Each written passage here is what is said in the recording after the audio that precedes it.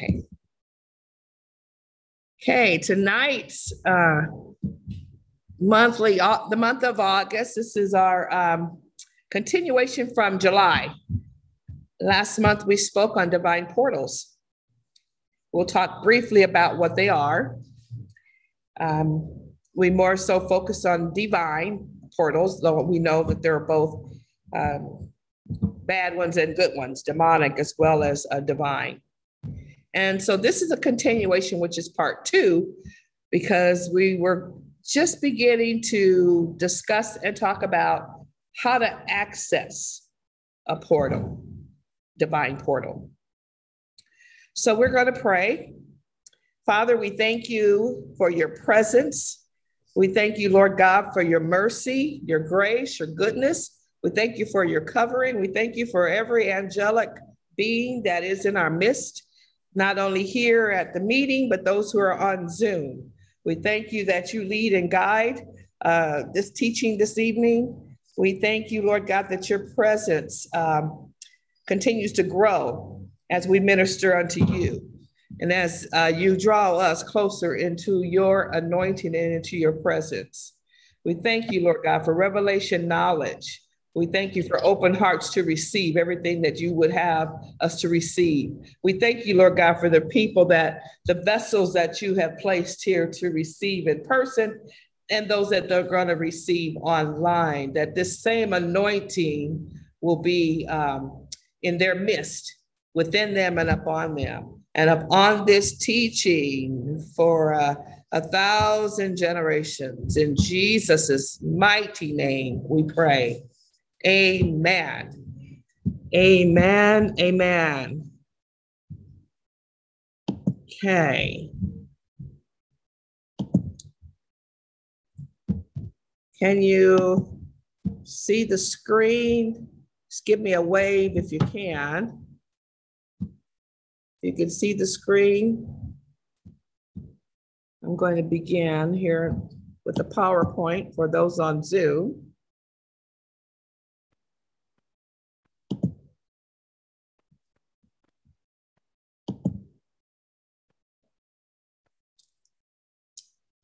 Hallelujah.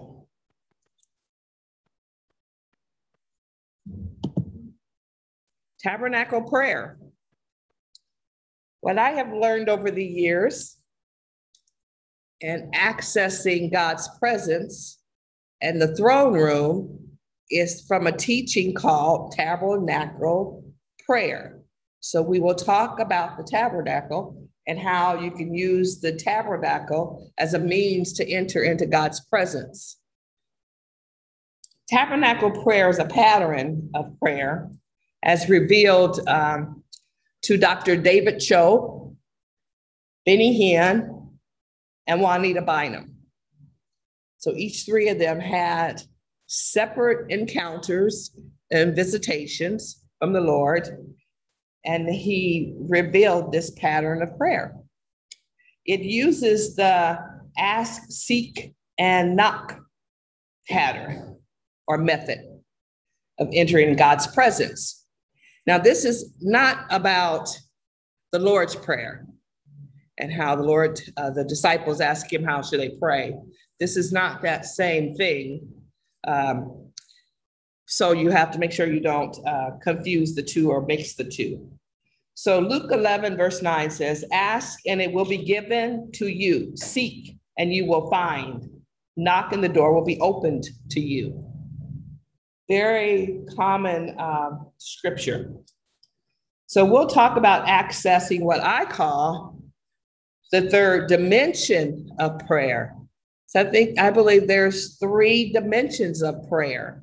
And a dimension is a realm. It's an unseen area that's in the invisible world. Prayer is a portal. It is a way to access the unseen, or to access these different dimensions and realms is through prayer. Speaking. We are speaking spirits. Last month, we talked about the portals. And so this is accessing them. Last month was more of an introduction of what a portal is. Have you ever seen a portal? Do you know what types of portals there are? And so if you want to go back and review that teaching, it is available on podcasts and on the website. If you'd like to receive that, let me know. So I'm going to start off by describing or defining what tabernacle means, what that word means. Tabernacle means to dwell. God did not dwell in the hearts of humans until after Christ's death and resurrection. He would actually dwell in a physical place, in a natural place. His presence would be there, whatever amount that he thought that they could handle. He would dwell in a certain place during the time of the Old Testament. So after Solomon built the temple, he would dwell in the Holy of Holies, the most inner room of the temple, where only the priests could enter his presence once a year. This is in Hebrews 9:7. But for the time being, he dwelt in the tabernacle at that time. He did not dwell in humans. So we have to embrace him and understand what the secret of prayer is about. And what it is inviting God into our presence. And when we invite him into our presence, then we can enter into his presence. Okay? You evoke God to meet you in this, what we call the secret place. So we are God's temple now. We're the temple, we're the tabernacle, we're the sanctuary. 1 Corinthians 6, verse 19 through 20 says we are priests. Our body is the temple of the Holy Spirit. And the presence of God needs a habitation. It needs a spiritual habitation where he can dwell. Jesus is the habitation, and we are his body. God's glory is our covering. So in order to have this habitation, we have to realize our three-part being, our Father, the Son, and the Holy Spirit are involved in our being able to fully spiritually embrace God. And remember, as we're spiritual beings, that's the real part of us, that's the eternal part of us. 1 Corinthians, the one I just read, it says, your members, your body is that temple. So this body is a temple because that's where our spirit man is. And God is spirit, and we worship him and we communicate with him only through our spirits. We can't understand anything he really has to say through the natural mind until it is revealed from the spiritual to the natural. So we must glorify God in our bodies. 2 Corinthians 6:16 says, and what agreement has the temple of God with idols? For you are the temple of the living God. Your body is not an idol. Romans 12:1 says, I urge you, brethren, by the mercies of God, to present your bodies a living and holy sacrifice, acceptable to God, which is your spiritual service of worship. Now, if we go back to the Old Testament, 2 Chronicles chapter 5, verses 13 through 14 says, it came even to pass, as the trumpeters and singers were as one, to make one sound, to be heard in praising and thanking the Lord. And when they lifted up their voice with the trumpets and cymbals and instruments of music and praised the Lord, saying, for he is good, for his mercy endureth forever, that then the house was filled with a cloud, even the house of the Lord, so that the priests could not stand to minister by reason of the cloud, for the glory of the Lord had filled the house of God. God dwelt in the holiest of holies, located in the temple of the Israelites. This was the smallest room in the temple. Now we know that God no longer dwells in temples made of stone or wood. So where does God dwell now? Where is his temple on earth? He still has temples on earth. It's in us. We are his temple, as we just read in 1 Corinthians 3:16. To whom you are built together for a habitation of God through the Spirit. That's Ephesians 2:22. But Christ as a son over his own house, his own body, which is the body of Christ, whose house we are, Hebrews 3:6. You also, as living stones, are built up a spiritual house, a holy priesthood to offer up spiritual sacrifices acceptable to God by Jesus Christ. That's 1 Peter 2:5. So in this current dispensation that we live now, this church age, we have a better covenant built on better promises. Hebrews 8:6. God no longer dwells in houses made of wood and stone. He dwells in us, in each of us. We are his temple. Even Jesus told God, the Father, that he was giving to us the same glory that he had. In John 17:22, he said, "And the glory which you gave me, I have given them, that they may be one, even as we are one." So that's like the ultimate. The ultimate is to become one in God, to become one in Jesus. So if you look at the temple and you have your diagram, kind of follow along with the temple. When you first go in, you see it's not necessarily the outer court. I know those online, you won't have a handout. But on the outer court, before you enter the outer court, is the gate. And the gate is on the outside of the temple, as you notice. But you got to go through it. And there's going to be three, when you enter each of those rooms, there's going to be three entryways. You got the gate, you have the door, and then you're going to have the veil. Okay? God does things in 3s and 7s, and whatever other number he likes. But we know he does like the 3s. So you have the outer court, the inner court, and the holy place. The outer court is also called the courtyard. It represents our body, the outer part of us. Okay, so when God works on us, he works from the inside out. But as we approach God, we go from the outside in. Okay.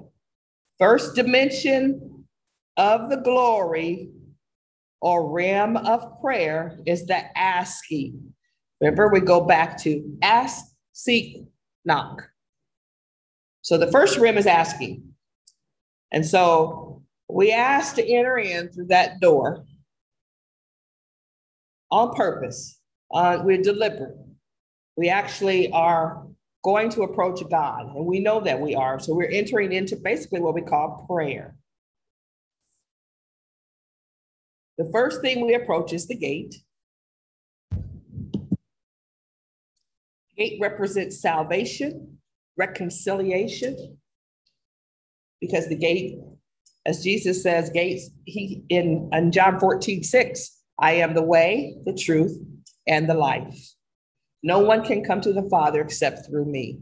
So this is salvation. We don't realize that we have to get saved every day. We really do. You know, you don't make it a religious act per se, but you make it a deliberate decision to walk with the Lord and be his. Die daily, giving up your will for his will. If you don't do it daily, then you're gonna have problems being successful. And then also before, as we enter the gates, we enter the gate, as in Psalm 100 verse 4, with thanksgiving, for he is good. We have to know that. Thank you, Lord, for you are so good. I recognize your goodness, your mercy toward me. Hallelujah. We meet Jesus as God, as our Lord and our Savior. He saved us from total destruction the day before or that day, whatever it was. He continues to save us. At the gate is where you have total death and dedication of our life to Jesus Christ. Outside that court, before we get in the courtyard, we're at the gate. And at that gate, we're making that decision that I'm dying and I am dedicated to you and you are my savior. Okay, so then you're going to enter the courtyard, what, with praise. Praise gets you through the gate on the other side. Psalm 118:19, David cries out, open for me the gates where the righteous enter, and I will go in and thank the Lord. These gates lead to the presence of the Lord, and the godly enter there. The gate is on the outside of the outer court, but we're on our way in to the courtyard. Okay, it's still not as if you were like at a house right now or a mansion. That courtyard is very inviting. It's open. It's large. And most of the folks that are in the courtyard are it's just people out there in the courtyard trying to get into that next level, into that next realm. You can't get in there. You can't enter. You can't get in there without praising him for who he is, for his greatness. Psalm 100, verse 4. Okay. Now we're in the courtyard. What's in the courtyard? If you look at your diagram, you have the brazen altar. The altar is where offerings are offered to God. It's where the animals were sacrificed. Before we can enter God's presence, or that next level, we gotta erect or build an altar. We build an altar in our hearts. Now the Israelites, Old Testament, they had a brazen altar made of brass, right? Where they took the animal, the lamb, and altered him. Offered him as a sacrifice, and he was burnt. Well, now spiritually, we are the altar. Our spirits are the altar. Our whole life, who we are, is our altar. So we offer up our hearts to God on the altar every day. Wherever your altar is, your prayer chair, your prayer room, your prayer closet, in your car, whatever your altar is, you're going to encounter. That's your place of encounter. This is where you begin to actually encounter God. You're not in his presence yet. You are evoking him. You're asking him, right? You're asking him. You're telling him, forgive me of my sins. Wash me clean, Lord. This is a place of vision. The altar is a place of impartation. Divine deposits can occur in the altar. He accesses you. You access him. There's transformation on the altar. So the brazen altar is called sacrifice. So you're giving up something, but in exchange, God is doing something too. Exodus 29:39, this is in the Old Testament. God told Moses that one lamb you shall offer in the morning and the other lamb in the evening.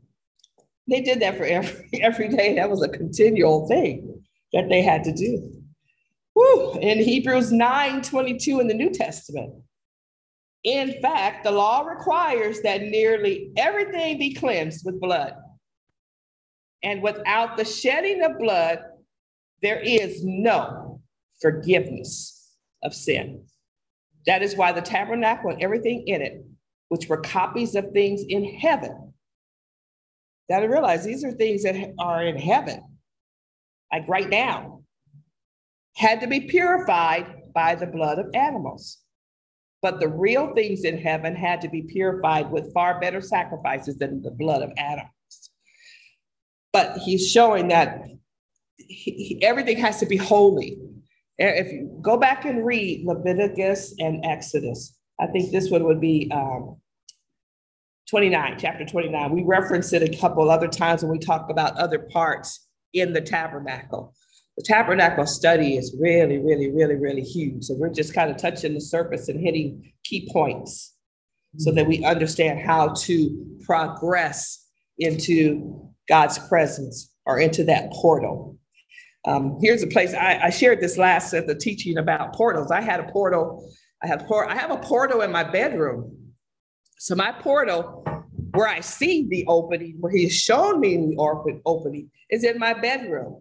That portal could be actually over my whole apartment area. Who knows how huge it really is? He's only going to show you what he knows that you could understand and receive and be open to understand what he's trying to show you or tell you. And I saw it as an opening that was alive. It was a regular circle or a figure on the outside of the circle. It wasn't perfect, but it seemed like it was round. It had shape and it had zigzag but the zigzag, I'm saying zigzag because it was electrical currents that were going around on the outside, on the whole outer border was just, and I'm just really trying to make sense of what I was looking at. And then I wanted to see, okay, I'm thinking it's a form. Then it's something, it's a spirit. And it comes boiled down, it really wasn't that. But that's what I was thinking that it was. Let me see what this is. And it didn't bring any fear. I wasn't afraid or any of that. But you know, when you're half between sleep and awake, you're in a spiritual place where you're just comfortable. So that's what I remember, being comfortable. But I did say, because I know to ask, what are you? What do you want? And I want some dialogue. If I don't get any dialogue and it's quiet and the state remains quiet, and that makes you uncomfortable, the quietness, of course. And we're going to find that out as we progress into his presence, because that's the holiness of God. I did say, I knew to say, if you're not of God, then you've got to go. Okay. It didn't go, didn't obey those words. So it was just there. And as days went past and he would bring it back to my remembrance, I'm waiting, because God will do that. He'll draw you.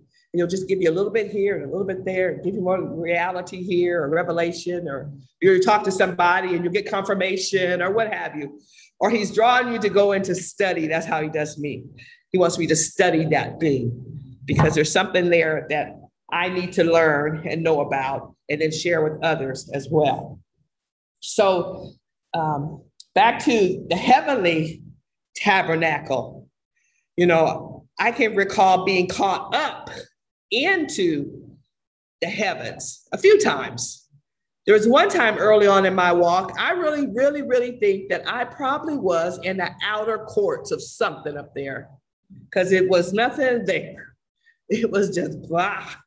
But what I could see was in this molded image in this building was these shapes of people, forms of people or figures, and they were there again. This iridescent electrical stuff was flowing through them. It's like, oh, okay, that's pretty interesting. It's cool. But that was all I recall. That was back from my body, back from that place, back into my body. But there was a time that I was really in worship, caught up in worship. And the Lord took me up, and it was like he had me on a string. And I always told him I wanted to be your puppet on a string. And that was more so, you know, ministry wise, whatever you needed me to do, I'm willing to do it. I'll speak what you say, speak it. I'll say what you say, say it. I'll go where you say, go, et cetera, et cetera. But this was more like he had me up, and I felt like that. He was twirling me around. I was dancing in his presence, like on a string. And I knew that where I was this place in his presence, where he dwells, where he lives. And I just knew that much. So the temple, everything that we have on earth is a replication of what really is in heaven. And he gives you a taste of it to understand it. So it's real. He's real, it's real. You've taken me up there and had little kids tell me this place is real. You better believe it, lady, this place is real. So I know it's real. So anyway, let's move on. Let's get back on topic. And the next thing we're going to talk about from the gate, we're talking about that brazen altar. At the brazen altar is where we actually are redeemed. Again, that's Exodus 29:39 is kind of the Old Testament version of the sacrifice. The altar, again, is the place of death where we crucify our flesh, and there is redemption. We have to climb up on that altar and allow the fire of God to burn us to death, to burn the death of self out of us. There's no more you, it's me.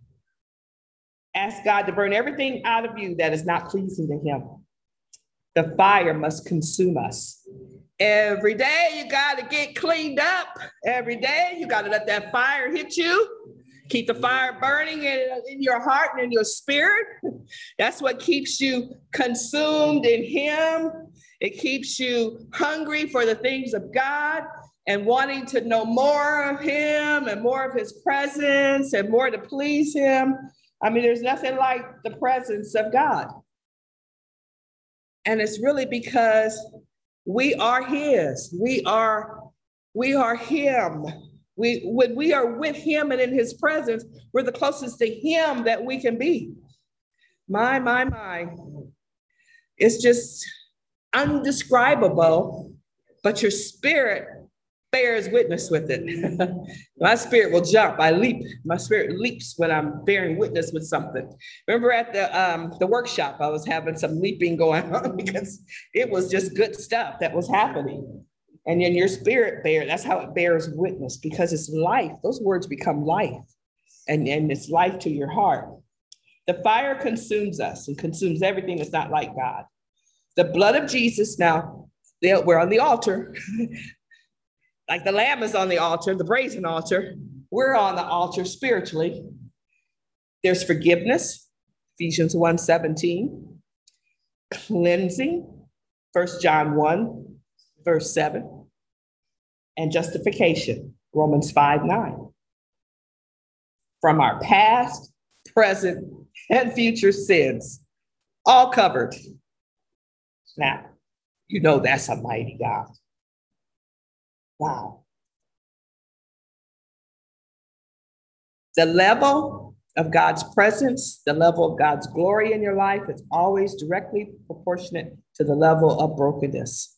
The altar is where we're broken. The altar is where we're shown things that we are not happy with about ourselves. We feel guilty about them. We feel icky about them. We want God to take it away, get it out of us. But sometimes those things take time. It's a process. Hosting God's presence is costly. There's a price to pay. Every part of you has to surrender. The more shattered you are, the more usable you become, and the more glory you'll be able to carry. Now, how do we die? How do we die on that altar? Psalm 63, verses 1 through 8. Psalm chapter 63, 1 through 8. There must be a longing for his presence. You've got to want it. You've got to want his presence. Now, if you're saved, if you're really saved, you're going to want it. The Amplified reads, Psalm 63, 1 through 8. Oh God, you are my God. With deepest longing, I will seek you. My soul, my life, my very self thirsts for you. My flesh longs and sighs for you in a dry and weary land where there is no water. So I have gazed upon you in the sanctuary to see your power and your glory, because your loving kindness is better than life. My lips shall praise you. So will I bless you as long as I live. I will lift up my hands in your name. My soul, my life, my very self is satisfied as with marrow and fatness. And my mouth offers praises to you with joyful lips. Verse 6. When I remember you on my bed, I meditate and thoughtfully focus on you in the night watches. You have been my help in the shadow of your wings, where I am always protected. I will sing for joy. My soul, my life, my very self clings to you. Your right hand upholds me. And then in Psalm 42, 1 and 2, I long to drink of you, O God, to drink deeply from the streams of pleasure flowing from your presence. My longings overwhelm me for more of you. The more you get, the more you want. The more you become satisfied. And then the next day, you need more. It's like that quenching and that satisfaction only lasts a short period of time. My soul thirsts, pants, and longs for the living God. I want to come and see the face of God. And then verse 7, deep calleth unto deep at the noise of thy waterspouts. All thy waves and thy billows are gone over me. So after the fire and the burning, all the chaff, all that chaff, you got to have water, got to have cleansing, you got to have refreshing to wash away everything that needs to be washed away. And then that's when you come to the laver. If you look at your diagram, the laver, the big basin, also made of gold. This is made of gold, whereas the altar was brass. Brass represents flesh. The laver represents the word of the living God. Water. We talk about the water and the streams and the river of life flowing from the throne of God, where God washes us clean with his word. This is called sanctification and consecration. It's an ongoing process. You don't do it one time. No, you don't do it one time. You do it as often as needed. Exodus 29:4 says, present Aaron and his sons at the entrance of the tabernacle and wash them with water. Exodus 30, verse 20. They must wash with water whenever they go into the tabernacle to appear before the Lord, and when they approach the altar to burn up their special gifts to the Lord, or they will die. Psalm 51:2. Wash me thoroughly from my wickedness and guilt, and cleanse me from my sin. So we are washed by the blood of the Lamb. We're washed by the blood of the Lamb. The word of God, we encounter the world. So we must read the word daily to clean, to stay clean. So the word washes us clean. The word of God, which is what is the word? Who is the word? The word is Jesus. So the brass laver is made of mirrors. It's not brass, though, it's gold, the gold laver. It's made of mirrors, which reveals who you are. We see who we are in Christ Jesus as we look at the word. It's a mirror unto us. It reflects unto us who we are. We bear witness with the word. We see what he has done for us. The word begins to affect our lives. We begin to change. We begin to grow. We begin to mature. We want more. The more you have, the more you want. 2 Corinthians 3:18. And we all, with unveiled face, continually seeing as in a mirror the glory of the Lord, are progressively being transformed into his image from one degree of glory to even more glory, which comes from the Lord, who is the Spirit. The word of God becomes a lamp unto our feet and a light unto our path. Then prayer becomes a living thing. God's voice begins to transform us, prepares us as vessels of honor. Then we say, death to the flesh. Get pollution and stinky thinking off of you and out of you. Hebrews 10, verse 21 says, and since we have a great high priest who rules over God's house, we are God's house. Let us go right into the presence of God with sincere hearts, fully trusting him. For our guilty consciences have been sprinkled with Christ's blood to make us clean, and our bodies have been washed with pure water. And then John 4:14. But whoever drinks the water I give them will never thirst. Indeed, the water I will give them will become in them a spring of water welling up to eternal life. John 7:38. And let the one who believes in me drink, as the scripture has said, out of the believer's heart, out of your belly shall flow rivers of living water. Then truth comes. And whose truth? Jesus. We're being transformed into Jesus. Hallelujah. My will, your will becomes God's will.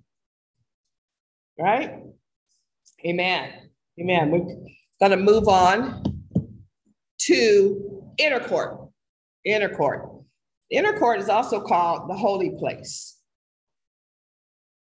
The holy place, the inner court. It represents, okay, we're going to another level. We were at the flesh. Now we're going to the soul. It represents our mind, will, and emotions, the soul. The second dimension of God's glory. The second realm of prayer. And at the soulish realm, it's also called the seeking realm. Remember, we were asking in the outer court. Please, please, please, please, please, please, please, please. Help us, God. Help us, God. Clean me up. Clean me up. Wash me clean. Save me. Over and over and over and over and over. And then from there, you're going to go to the next realm, which is seeking. You really, truly, truly are seeking him because you really, really have decided you want your life to change. I really, really have decided I want to be cleaned up and changed. I am a new person. And you can't get into the inner court without going through the door. And Jesus is the doorway. He's a doorway into God's presence.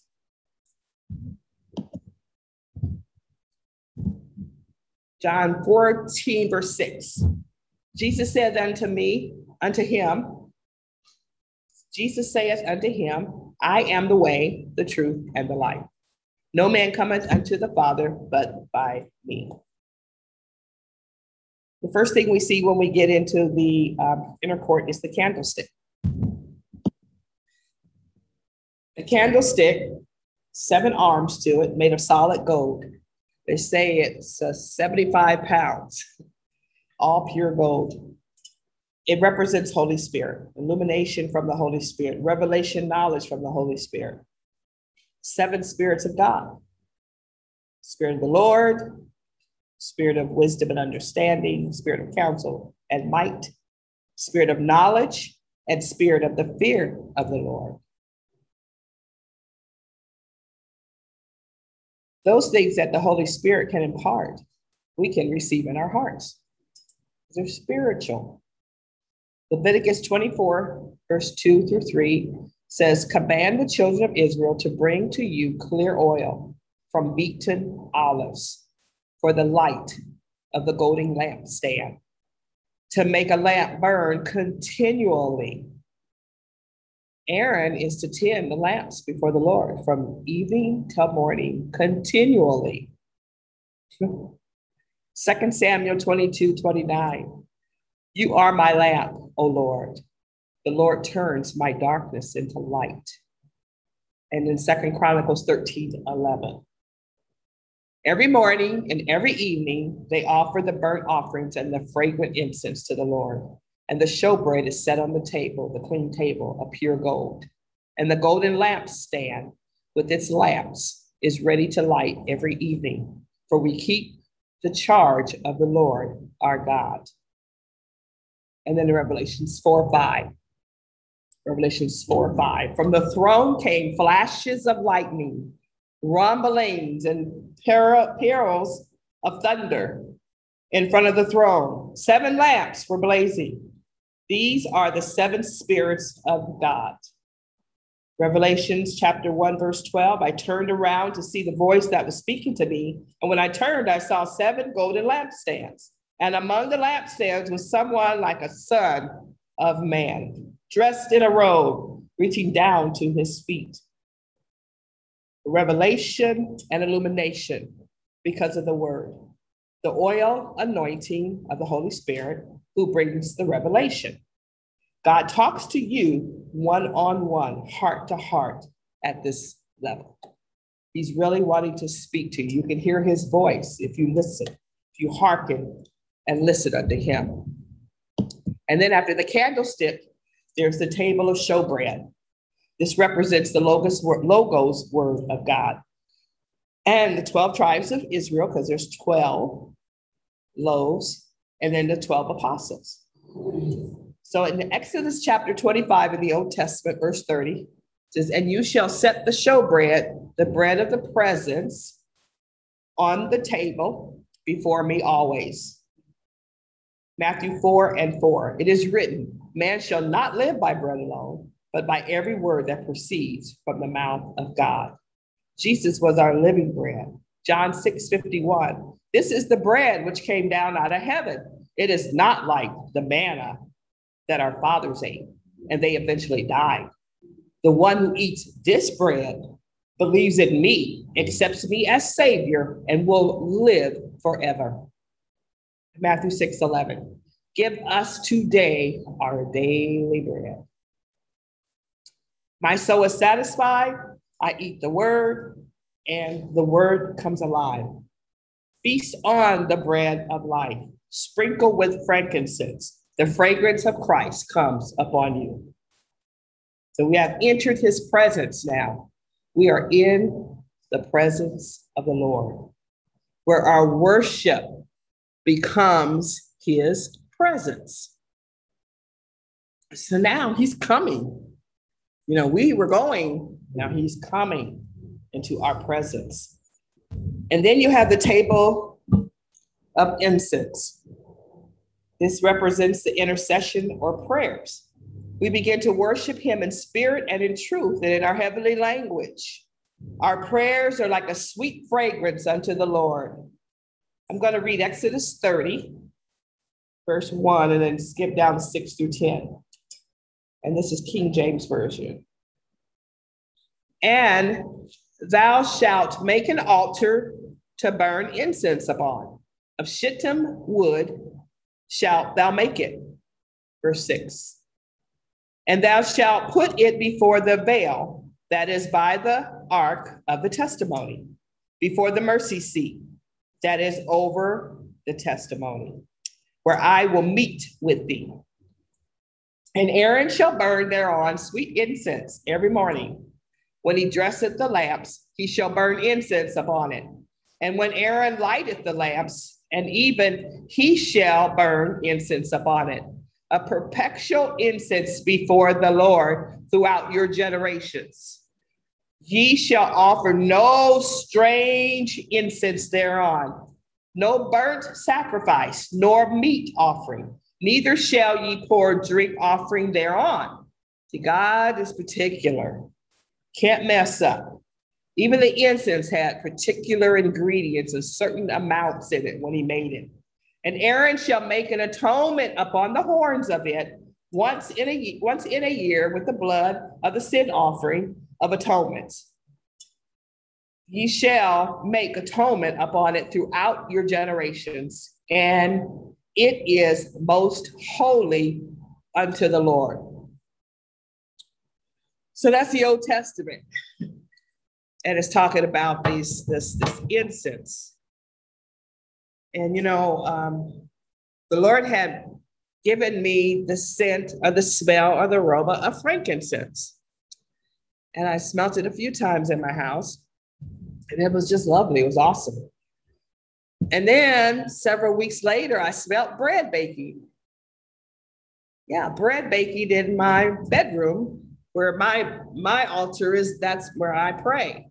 That's where God reveals himself to me. That's where I have revelations and knowledge given unto me. That's where I dream. That's where I see visions. That's where I, you know, have more of the angelic activity is in my bedroom. But the angels are kind of throughout my house. There's certain places where they're at. But so I had smelled that bread. And then this is just recently, like a week or so ago, because I just noticed that the smell kind of lifted. And this smell was different. It didn't smell like the baked bread. It didn't smell like the frankincense. It smelled more like, it's hard to describe, but it smelled more like maybe if myrrh had a real, not musty, but something very heavy weighted type scent to it. And it was like, oh, what is this smell? And I'm trying to figure it out. And it just kept getting stronger. And it was just lingering. And it lingered and it lingered and it lingered for days. And wherever I went, there were certain places in the house, it was stronger. And even when I went in my car, I smelt it.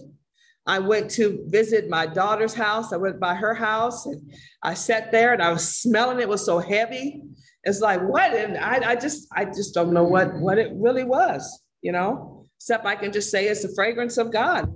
It was God's presence.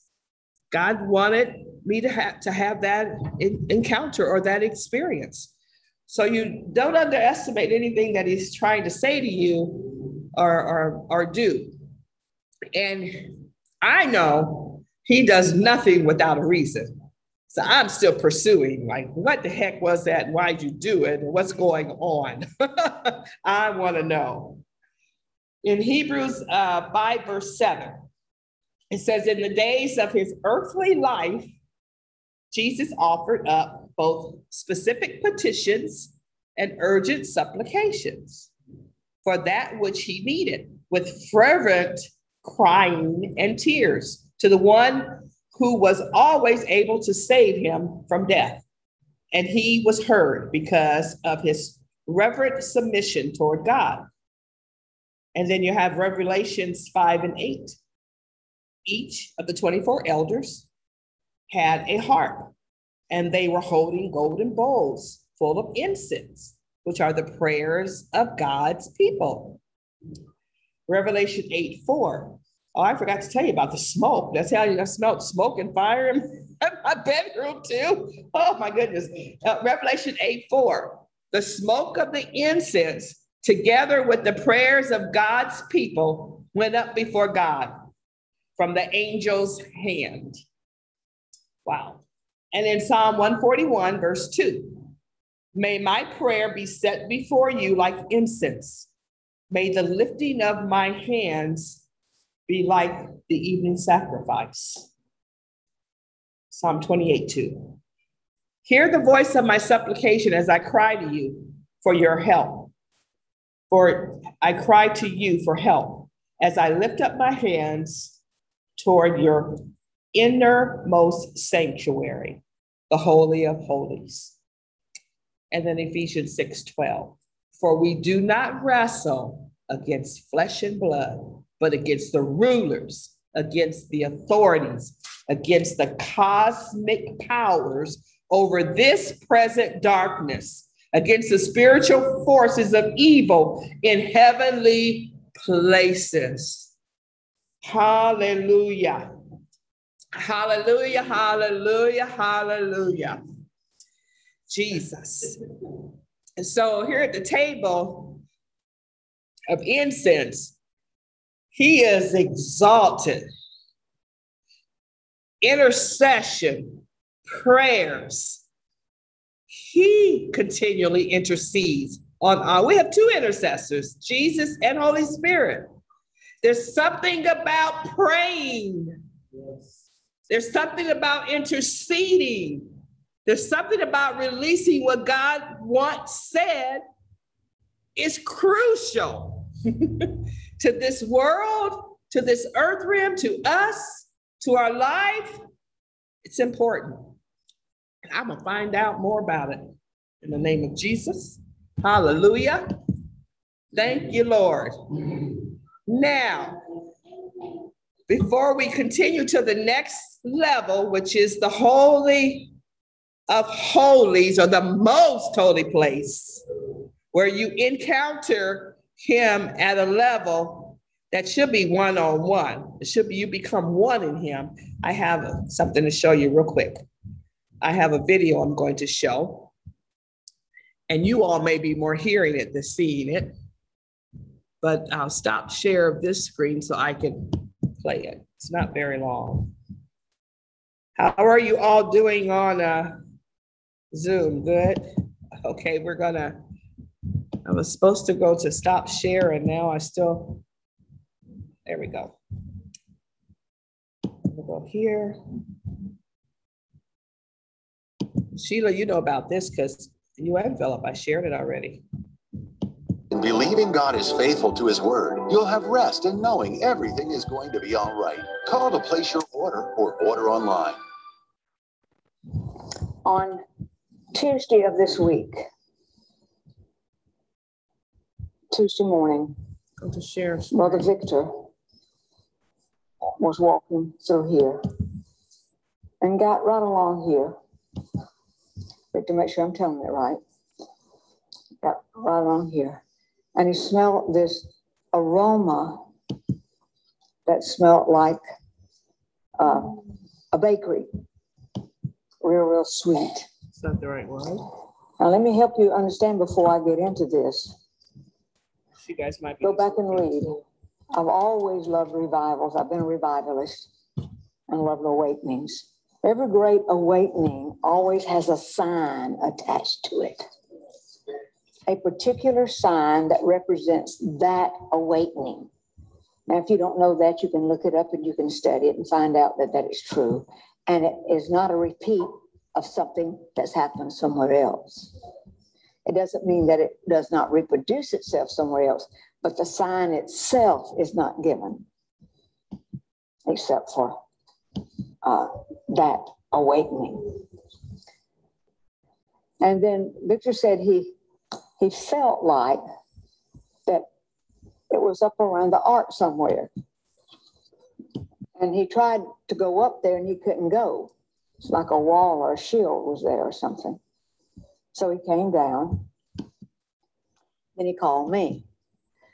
Now, about 6 months ago, Victor and I, just for some reason, I've forgotten what it was, looked in the ark. Now, I've looked in the ark so many times. It's been there about 18 years or something like that. I don't even know how many years it's been there. It's been there a long time. And there's always been 3 replicas, little baby replicas. And I've told you that about 20-something people had seen it, maybe more than that in the church over the years. Pat Smith built the ark, and Pat Smith with me, helped put what was in it. And there was a little platter, not much bigger than this, a little platter with plastic loaves of bread on it, representing the manna. Then there's a 10 Commandments. It's not much bigger than the cedar. It's a little 10 Commandments. Out of the bookstore. One of those little stone ones over there. I used to sell them. Representing the 10 Commandments. Then there was a stick. A little sapling. About 18 inches. About the size of my little finger. About that long. Just about that long. And that Pat had stuck some little balloons on. And they just were there. I could hold all of them in just my hands, just really almost in one. Just little, they were lost up there in that ark. Just a replica. And there are at this moment, and have been for 6, 8 months, 5 cameras that because there's not a place that's not covered by cameras for security, of course, not just for the ark, but for everything. So we can see anything that happens in the building. But about 5 of them catch that ark. And so anyway, Victor calls me. Sorry, I paused that.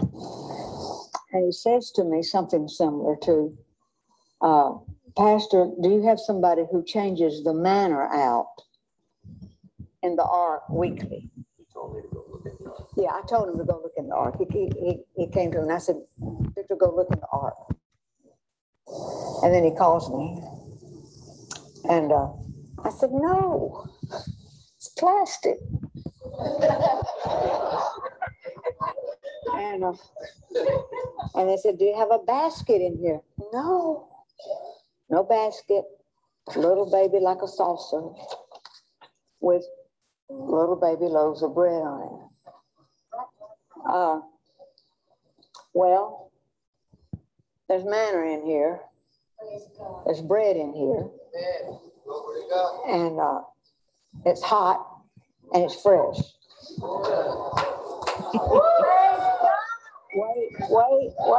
Wait. And I thought to myself as he lost his mind, in all honesty. And I said, What he says, and on the rod, is a Hebrew written on the rod. Of course not. It's a little sapling. It's too little to write anything on. Right. It's just a little sapling. And he said, well, there's Hebrew on it. I think you better come. So I came. And what I'm about to show you was what was in the ark. And the Lord has talked to me a good bit since then, of course. He had to. First of all, I was in another land. I thought, dear God, what is this? And our platter is not in there. Our little saucer is not there. Our little stick is not in there. The 10 Commandments are there. And then the Lord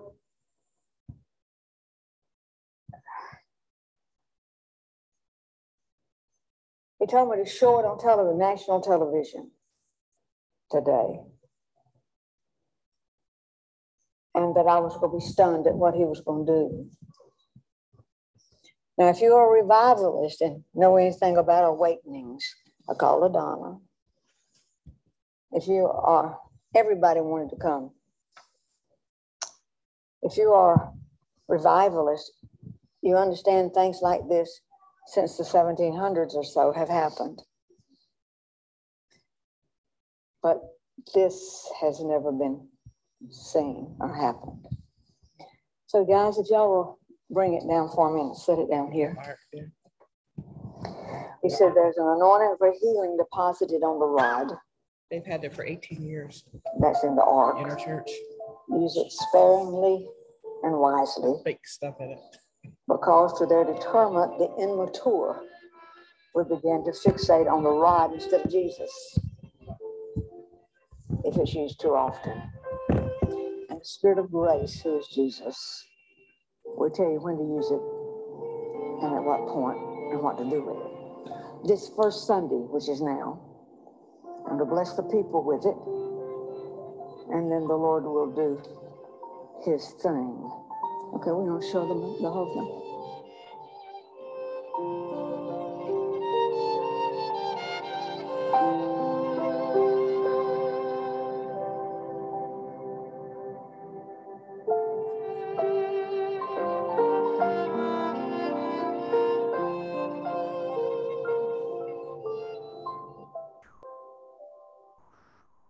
This is a rod, Aaron's rod that was in there. Now let me tell you some things about it. On it, we've just got some clarification this morning from Israel, from an Israeli, what would be the word I would use, theologian. We wanted to ask because we were not totally correct about what's cut on it. So I want to correct that.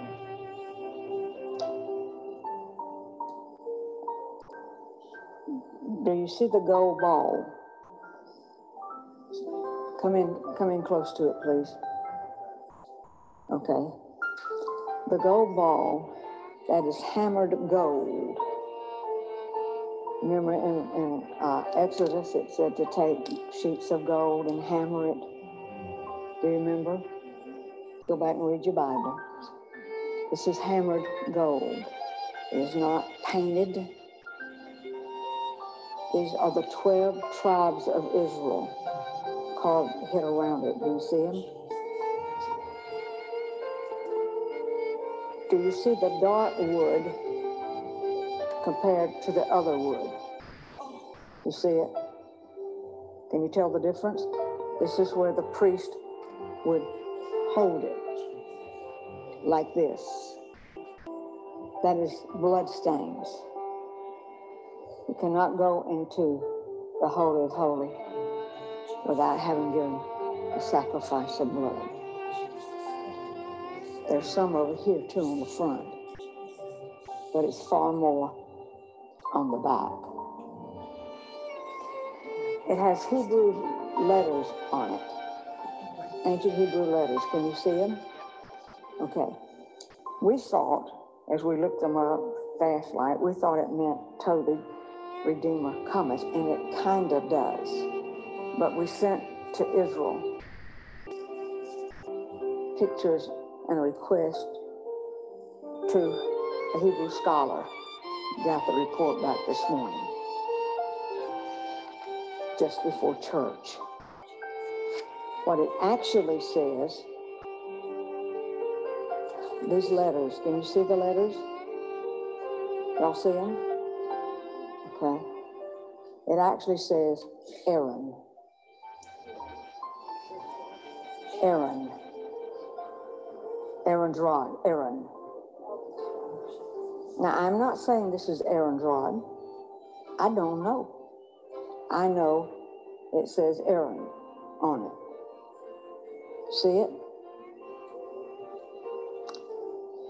Modern Hebrew, it means shining one, promise of Yahweh, and protector. Ancient Hebrew, acrostic, in other words, taking the letters and coming down like this with them, you know, coming down like this, letter per letter. It means Adonai, he comes for you.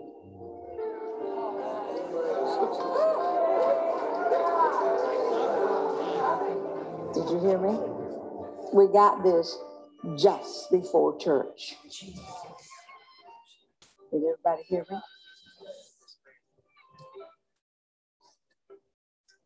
On the end, it has a gold tip done the same way. Can y'all see it?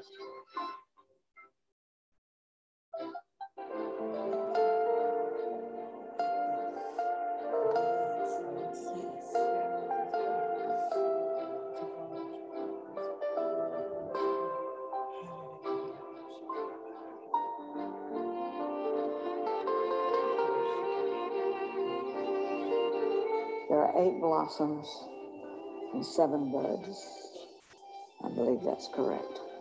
If I count it correct.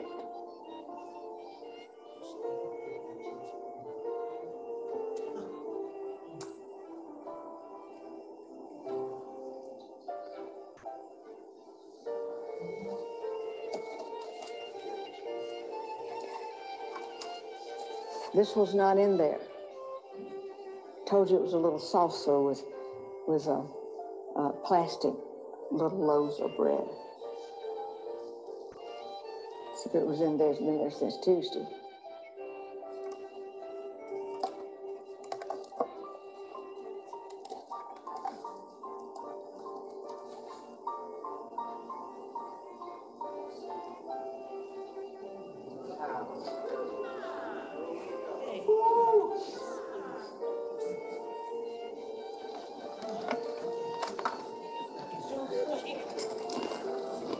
Very fresh.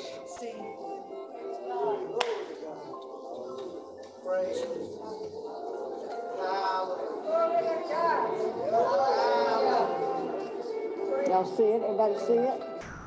Can you see it?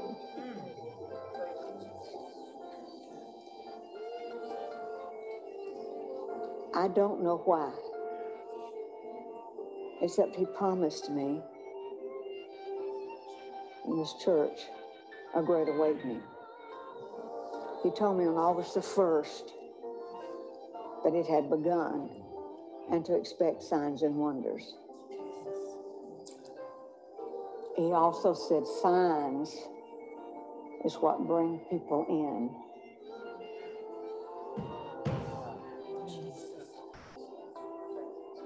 And it's a sign for this last great awakening, grand awakening.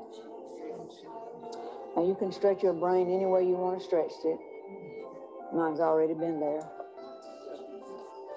We've checked everything there is to check, from every angle there is to come at it.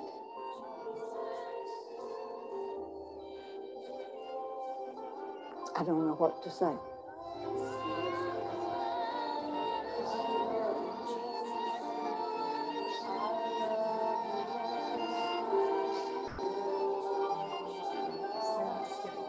Why don't you stand?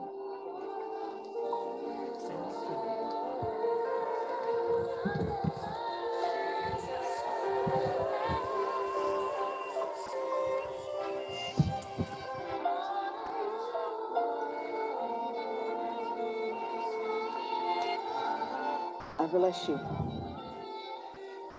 in the name of the Lord.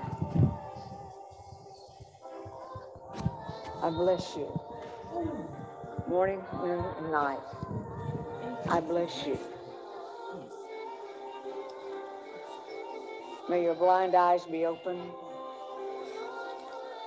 May your spirit man receive. May you be awake to the things of God. May you be open to the things of God. May you receive what God has for you. May bodies be healed in Jesus' name. May you have great expectation for what God is about to do. Expect to see blind eyes open. Expect to see bodies get up out of wheelchairs. Expect to see tremendous healing. In Jesus' name. In Jesus' name.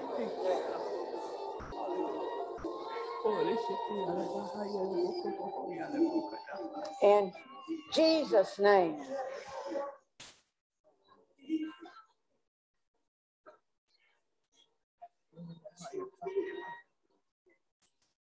In Jesus' name. In Jesus' name.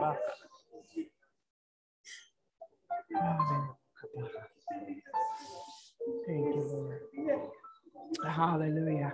Hallelujah. Hallelujah. Hallelujah. Hallelujah. Drink in his presence. Kore Sherabaha. Kore Shebaha.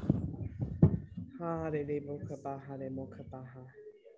Kore Shekibaha de Mokade de Bokabaha. Tirana Mahane Mokabaha de Mokabaha. Tebo Hodo Shekiara de Bokohona Yara Mokabaha de Bokabaha. Hare Mokabaha de Bokabaha de Mokabaha Shekiara Baha. Thank you, Lord God. Hallelujah, Jesus. Hallelujah to you, Lord Jesus. We worship you, Lord. Hallelujah. Oh, da da baha de boka baha de moka de shine makodo shane makabaha. Kehire de ya baha de kiboho no mashike de boha de moka baha. Ko de shike ya ha de da. Ha de boha de maka. Thank you, Lord. Thank you, Lord God. We worship you, Jesus. Worship you, Jesus. We worship you, Jesus. Ho nene mo hunama shere boka baha de boka baha. Ho nene mahane moka de bahane moka bahane nekidaha. Ho de boho do shakabaha. Hallelujah. Hallelujah, Jesus. We worship you, Lord. Glory to your name, Lord. Glory to your name, Lord. Glory to your name, Lord.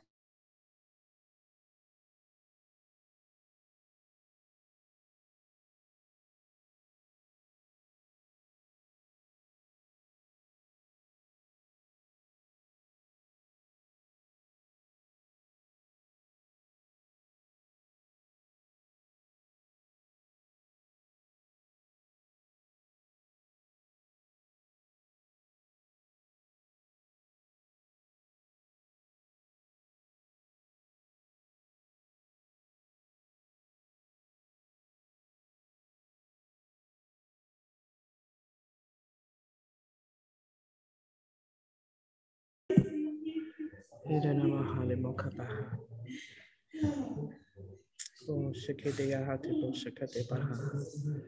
Kihire bahane boko doshane makabaha.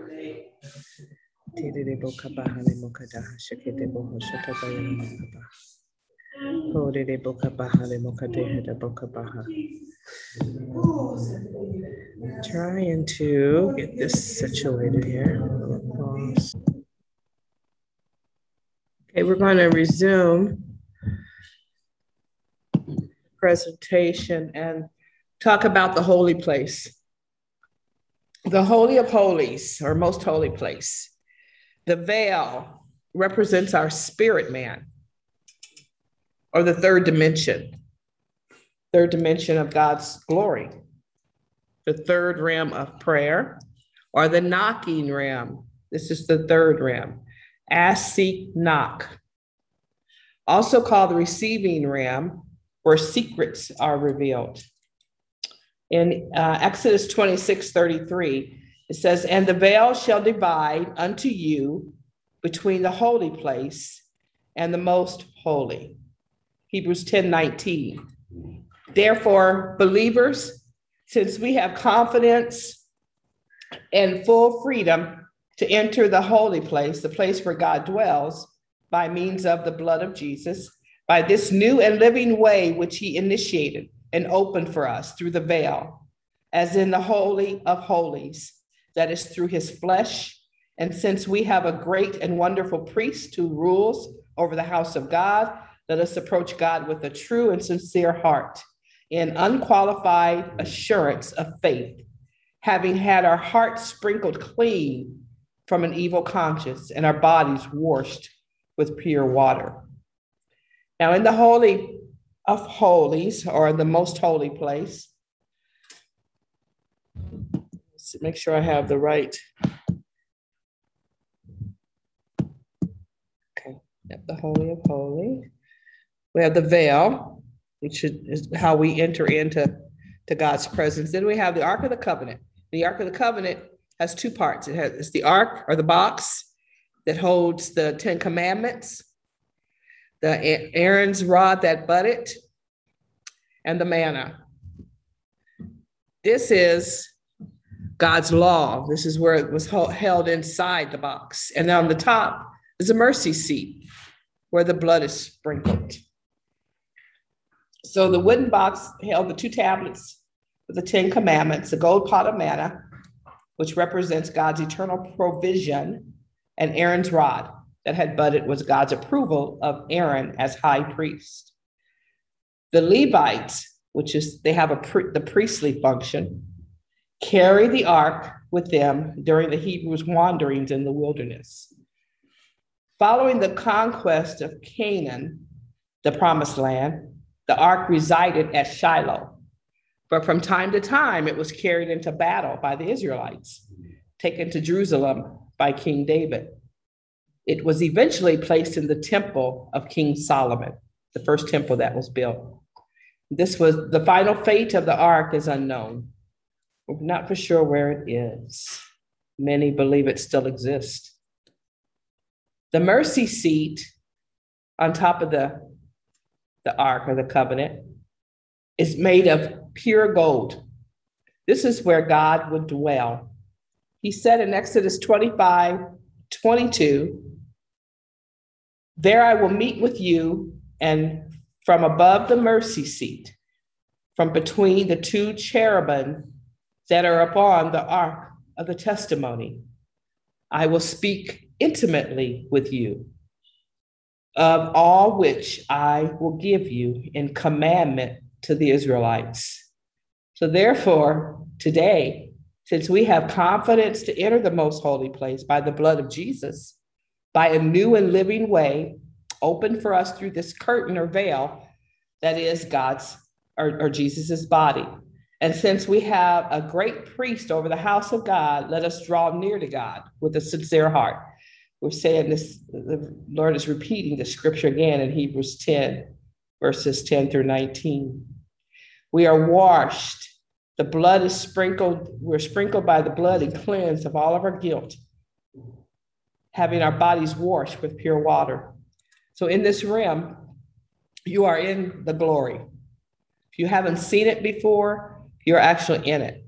And we've taught several sessions about the glory of God, that it actually is something you see.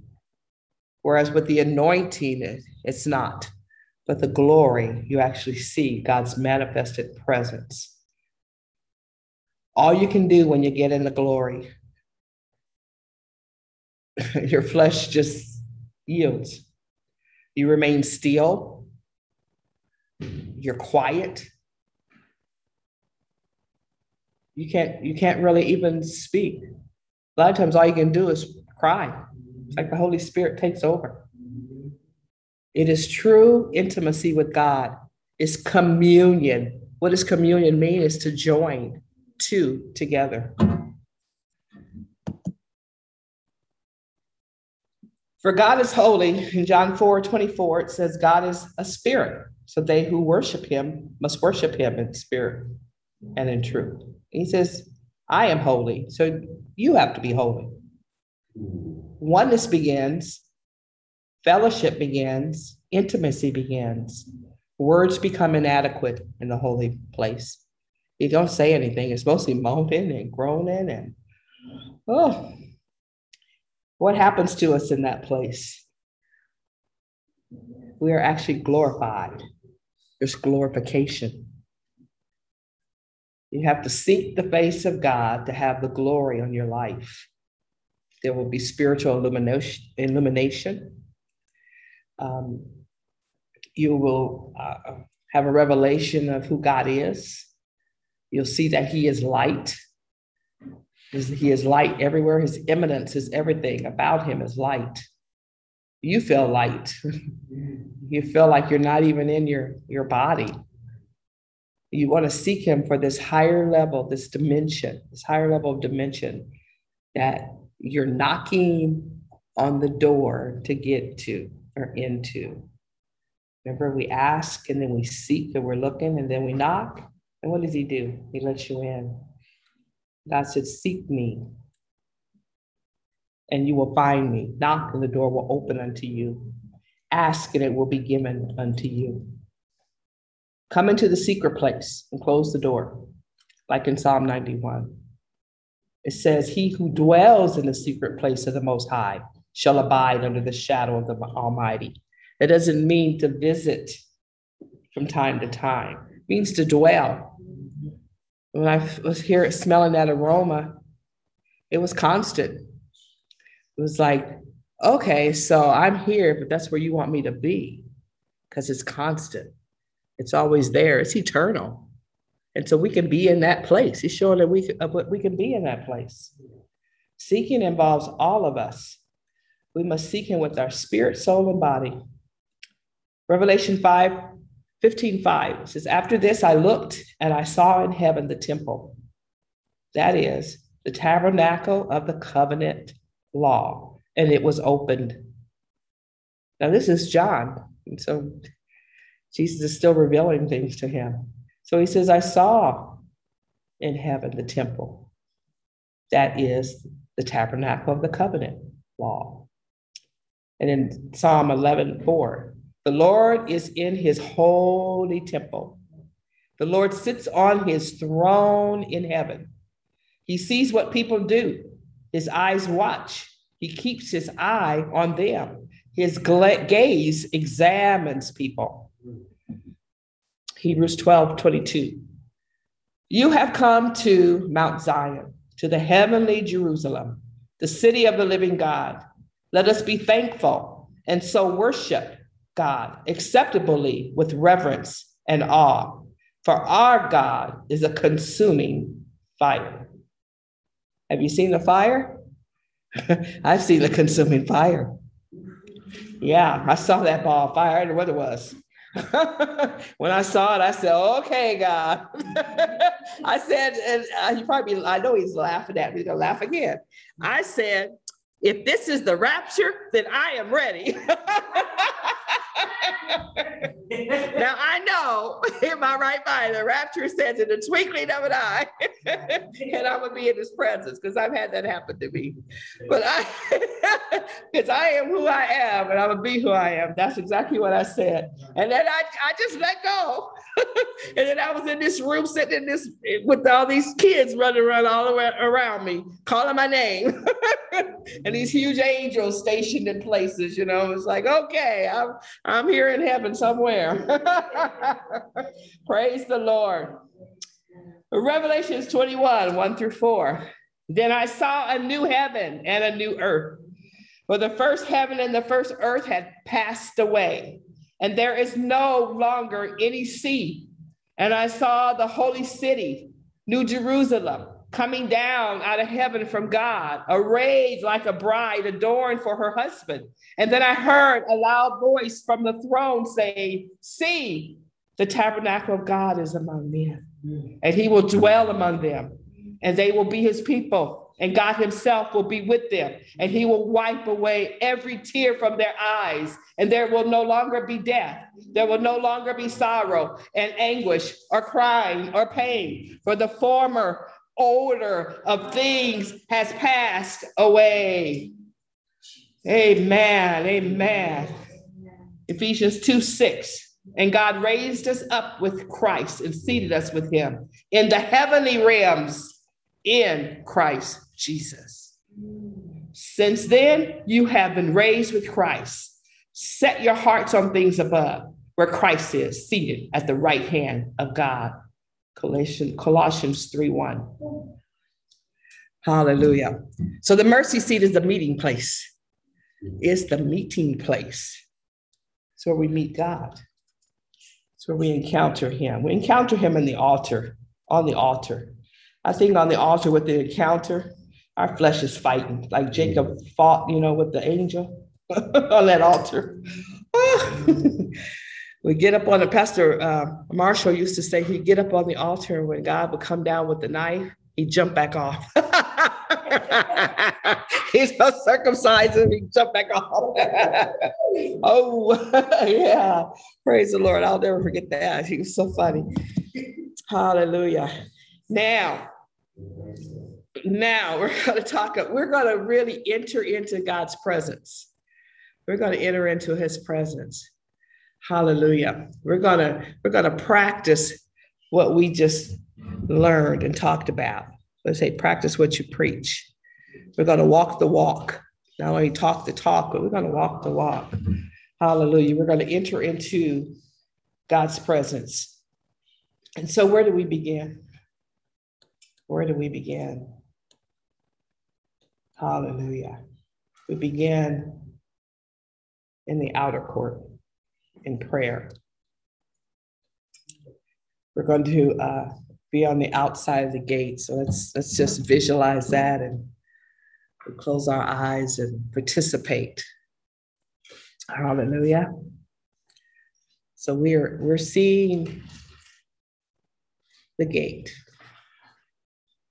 When we say, Lord, we lift our hands. When we say, God, you are our Father.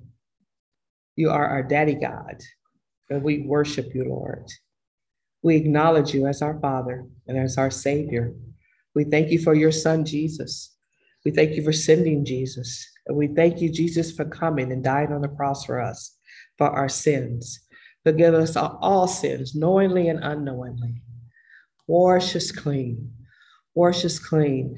We thank you for the blood of Jesus that has been sprinkled as a sacrifice for our sins. You died for us, Jesus, so we thank you. We are forever grateful. We are forever grateful. We enter into your presence with thanksgiving. We thank you for all that you've done for us. We thank you for waking us up today. We thank you that we are able to breathe, we're able to walk, we're able to think, we're in our right minds. We thank you for family. We thank you for provision. We thank you for our church. We thank you for all things that pertain to godliness. We thank you, Lord, all things that pertain to holiness and righteousness. We thank you for your mercy and your grace to be able to just approach your throne with grace. We thank you for grace, Lord. Thank you. And we now submit our lives on the altar. And we say, we belong to you. We say, whatever you say do, we're going to do. We thank you, Lord. We thank you, Father, for receiving us. Jesus has paid the price.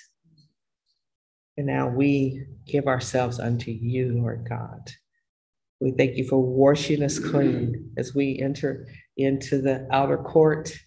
We're washing ourselves with the blood, the word of the word, the living word, the water. We thank you, Lord Jesus, for washing us clean, making us white as snow. Thank you, Jesus, for your presence. Thank you, Lord Jesus, for drawing us unto you. We praise you, Lord. We thank you for your truth of your word. We thank you that your word is life unto our spirits.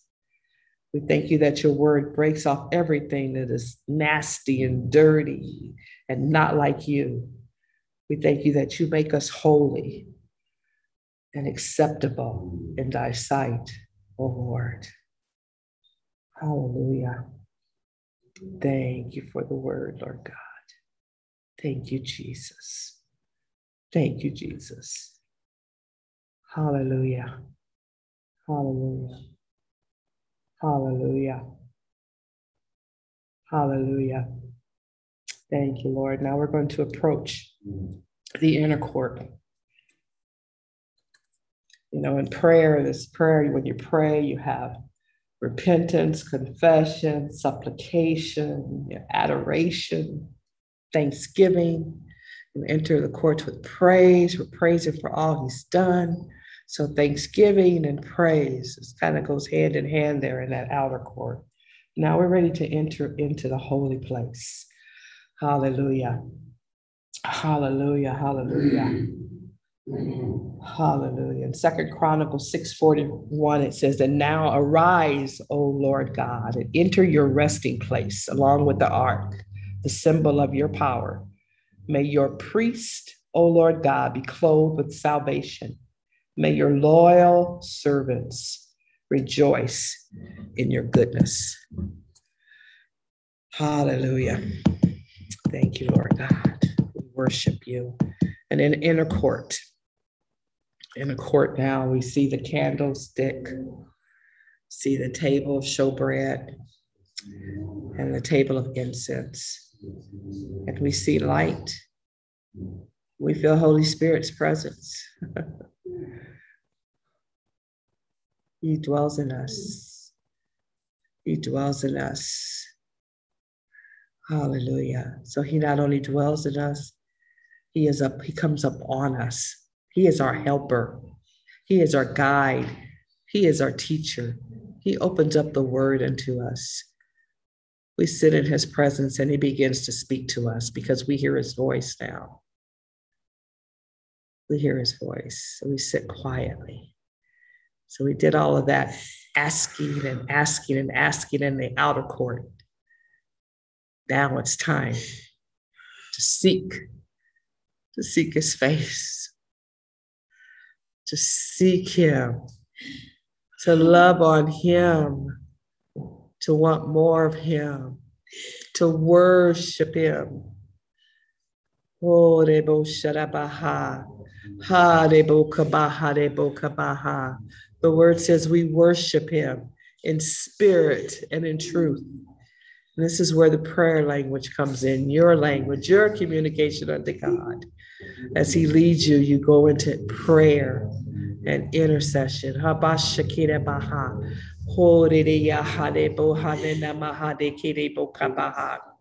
Glory to your name, Lord. We worship you. We honor you. We worship you, Lord. Oh, receive our worship, Lord. We adore you. We worship you. We love you, Lord.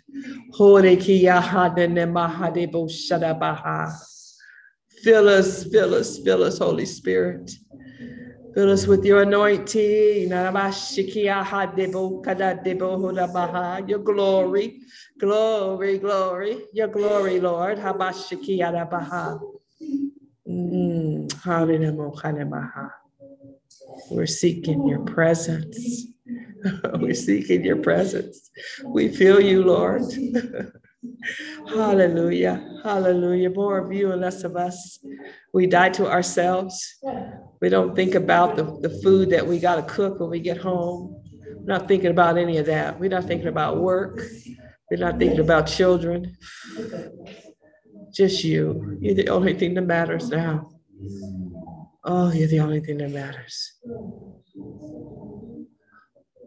Touch us. Touch us, Lord, deep within our hearts.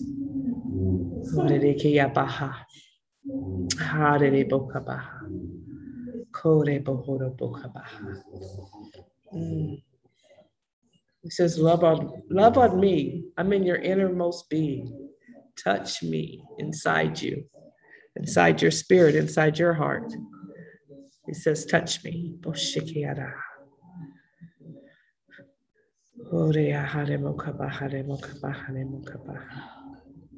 Jesus, Jesus, Jesus.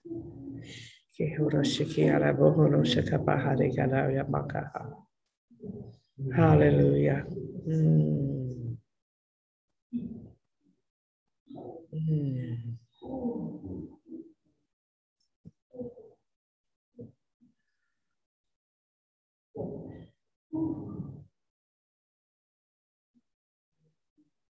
You're seeking and then you knock.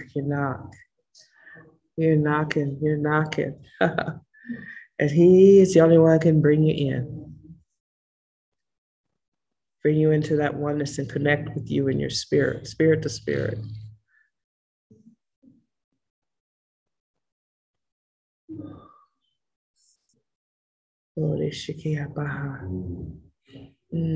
Thank you, Jesus. Thank you, Lord God. Kohoro shakadaha deki bohonama deki debaha tehoda hado ba teboha hade bohona shikideha hedana mo shakadaha ba deki tada bakabaha neshudo onaya ehia mohono kadebo ho shakadaya. Hallelujah. Hallelujah to you, Jesus. Oh, change us, Lord God, to what you would have us to be, Lord. Empower us, Lord. Empower us with your spirit. Fill us to overflowing.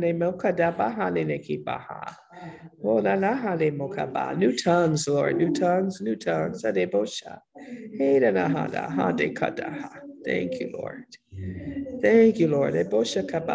Use us to intercede, Lord God, for those who need to be prayed for, Lord.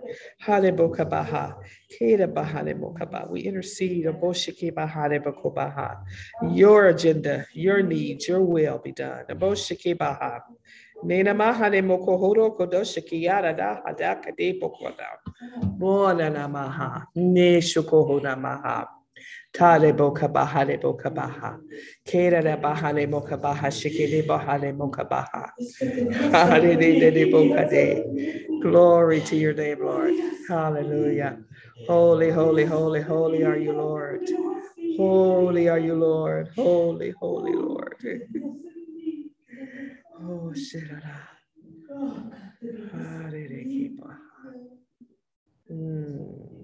Hallelujah. Hallelujah, Jesus. Hallelujah. Oh, le bahawa hare bokabaha. Te la bahare bokabaha.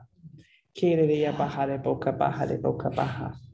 Nena mahale bokabaha le bokabaha.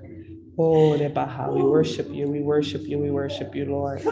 We worship you, Lord, in the beauty of your holiness, Lord. We worship you. Give unto the Lord the glory due unto him.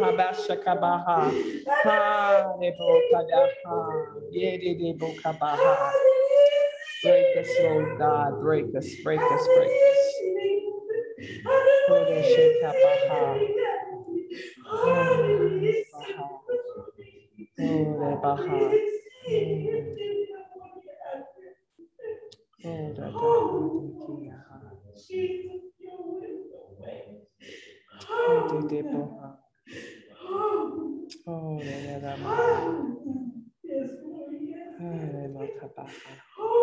Oh, de debo capo, de la maha de debo capa, que ha de debo capa, ha de debo capa, hane macaba, tebo shalena maha shine maha shikiri yarabakaha.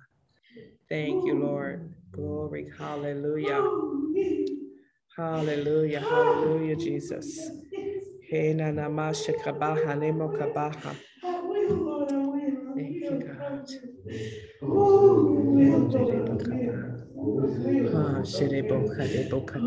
Thank you, Lord. Hallelujah.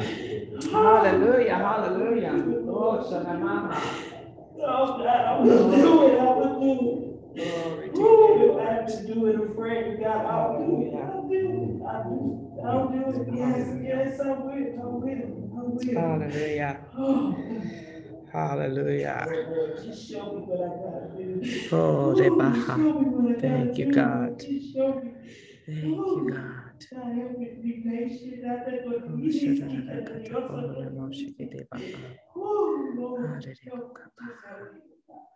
So see, entering into his presence is easy. If you just yield, you yield to him.